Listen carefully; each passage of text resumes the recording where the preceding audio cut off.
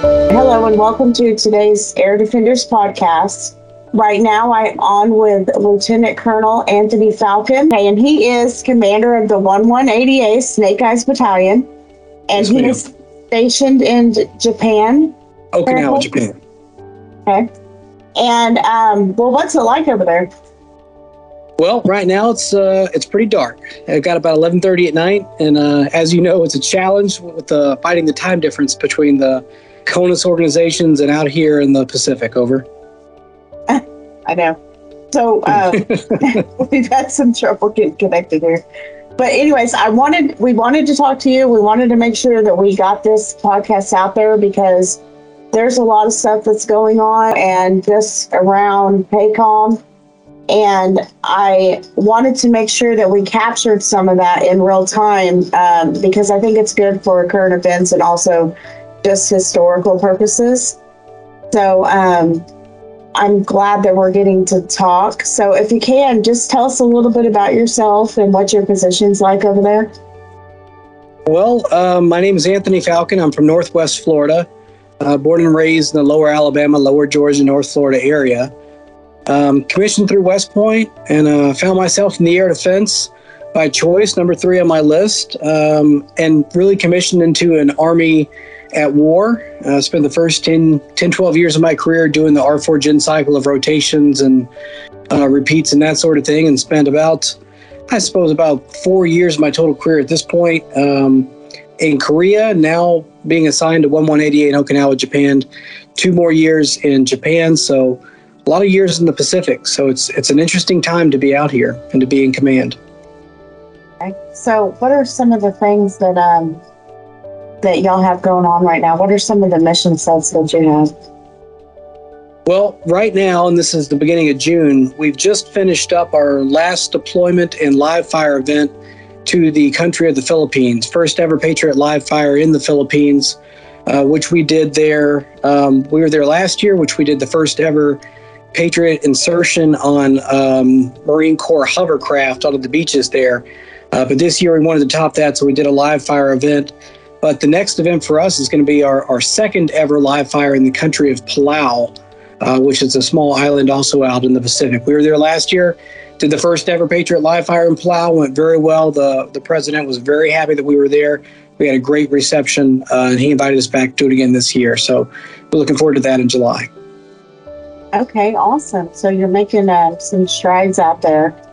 So why do these live fire testings? Like what does that help you with whenever you set up these missions where you're doing the actual live fire of the Patriot?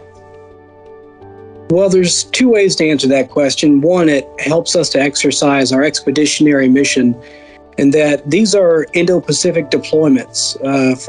It's a chance for us to practice our ability to pack up our equipment, ship our equipment, unpack our equipment, and place our equipment, and then conduct a live fire of our equipment. So that in itself is excellent in terms of training value. But it's also an opportunity for us to do what we do best in the Indo-Pacific, which is to island hop. The Pacific is quite large, and there are a lot of islands throughout. So every time we jump to a new island and do a live fire and jump to another island, it's a chance for us to exercise really our strategic flexibility.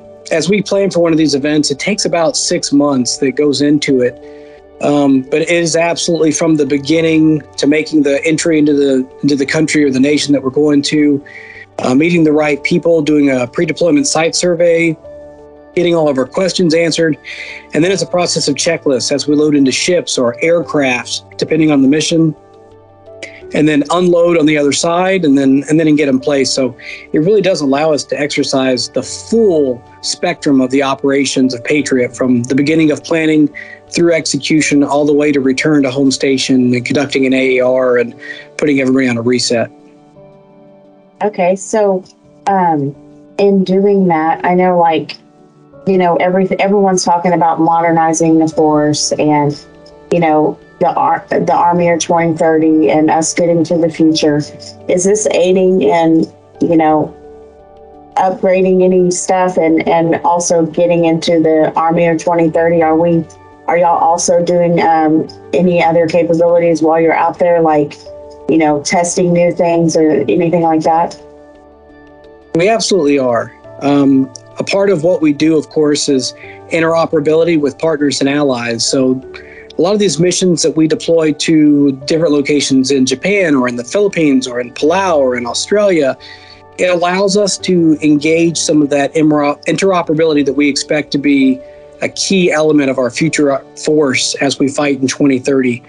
Also, it allows us an opportunity to integrate with U.S. capabilities, whether it's Generation 5 aircraft or Aegis cruisers or occasionally an Aegis ashore somewhere. Interoperability is the key to our future. So these exercises and events that we do are absolutely a part of the modernization and achieving the Army's ability to fight in the future in the Pacific. Is that the only place that live fires these Patriots? Well, I'll share with you some of my background on live firing. The first time I did a live fire was in 343 ADA back in 2004 at the White Sands Missile Range McGregor Range Complex. I didn't do another live fire until I took battalion command here in 11 ADA. So while we do live fires, CONUS, mainly in the Fort Bliss, White Sands Missile Range area, it's different than what we see in the Indo-Pacific. We, in 11 ADA, 38th ADA Brigade, and 94th AA MDC, are executing regular live fire opportunities to the extent of about 3 to 4 a year, which is unusual for the Air Defense Force, but has become common for us in the Indo-Pacific. Awesome. Well, so does it, whenever y'all are doing the live fire and everything, does it have an effect on the system? Have you had problems with maintenance and stuff after you've fired off, where you have to have like a reset phase before you go back into the next? We always try to reset after conducting a deployment, but maintenance is a 24/7 part of our operations. If you've ever worked in or around the Patriot system, you know that you must prioritize maintenance almost ahead of anything else, or else you will not be able to execute your mission. We find that to be true in the Indo-Pacific, especially because of its unique environmental factors. A lot of corrosion, a lot of salt water, a lot of rust. Maintenance is the number one concern. So when we conduct these live fires and we conduct these deployments, whether it's on a beach somewhere like it was in the Philippines or out in Palau, we have got to be on top of the maintenance, and especially doing the maintenance recovery after we do a live fire. So is there something that's different about where you're at that's allowing you to do more of these missions than they are able to do here in, California or Texas or wherever they're doing that? Well, a few years back, there was a real shift towards the Pacific.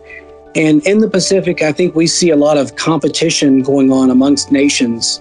In that regard, the allies and partners of the United States are very, very interested in doing things with us, the Air Defense Force. So I think that really outlines the difference between what you see perhaps in a CONUS environment where you're focused on training, or perhaps a CENTCOM deployment rotation, versus Indo-PACOM, where it really is a partner-rich environment of people who are bending over backwards to do things with you. And we are well enabled by our higher echelon commands, U.S. Army Pacific and others, to be able to do things with our partners and allies. So I think that makes a big difference and gives us a lot of unique opportunities that you don't necessarily find in the CONUS air defense units. Yeah, I see. So, and everything that's going on in, just that region right now, is that affecting y'all in any way? Are you having to do different things, or, just set up procedures differently? Well, there's a saying in the Indo-Pacific, and I think it probably originated out of the 8th Army in Korea. But the saying is, we fight tonight. And it's something that permeates our thoughts as we train to be ready for any mission at any time. I would say that the current environment in the Pacific sometimes can be tense. But really, it just highlights the need for readiness. And these events that we do, the live fires, the deployments, they all feed into our readiness as a battalion and our ability to execute our mission. On top of that, we do some regularly, about quarterly readiness exercises to make sure that we're able to conduct no-notice events if we were ever needed to do so. But I would agree that the environment in the Pacific that we are experiencing is one that really does impact our readiness, and it just prioritizes it higher perhaps than somewhere you might find maybe CONUS or somewhere else.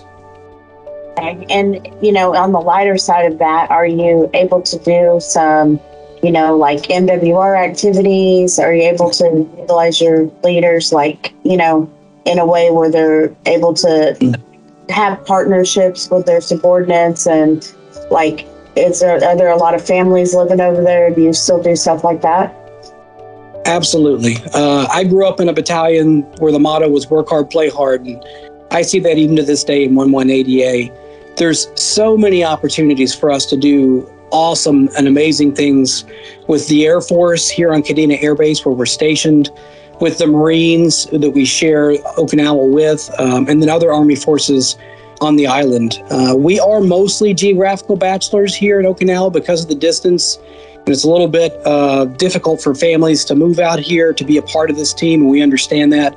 But that being said, we have about 30% of our force have brought their families. So we have family readiness groups that are active and involved and going out to do things, whether it's the basketball games for the local Ryukyu Kings, or maybe it's going out to do scuba diving. Okinawa is a very unique place that apparently it's like the scuba diving capital of the world. Personally, I've taken my family out to go see whales. So I thought that was amazing. There's just tremendous opportunity out here to do fun stuff. Okay, awesome. So where do you see your battalion in the future? Are you going to be there that much longer? Sadly, I am on my way out. I have approximately 30 days left. I'll change out just at the end of this month with Lieutenant Colonel Catalina Rosales, who's coming to us from the Joint Staff and the Pentagon. But the battalion in the future, I think, is going to continue in the same path that we've done over the last 2 years, which is a relatively high op tempo, consisting of deployments to islands throughout the Indo-Pacific. It's been beneficial to the strategic messaging, but it's also been beneficial to our readiness. It's something the soldiers really enjoy, and it's something I think empowers us as leaders to be able to go out and have a real-world impact to a strategic mission. It's a powerful thing, and truly everybody loves being a part of it. So I think one will continue to engage in success in the future. Okay, perfect. So if you were going to talk to someone who's thinking about joining the Air Defense Branch, what would you say to them? I suppose the first thing I would say is listen to your heart and follow what your calling is. But if your heart's telling you to come out and be a part of the front edge of a competitive environment, to do something strategic, to do something that matters in the world, to defend millions of people with your capabilities, I would say 1180A or any job in the Indo-Pacific is where you want to be. It's an uncertain world and uncertain environment, but it feels good to be a part of a winning team, and that's certainly what we do in the Snake Eyes Battalion. Well, there you have it. That was Lieutenant Colonel Anthony Falcon, commander for the 1180A, on with us speaking about PACOM and the current environment. And I am your host, Amber Osei, PAO for the 80A Commandant. Thank you so much for tuning in to the Today's Air Defenders podcast. Until next time.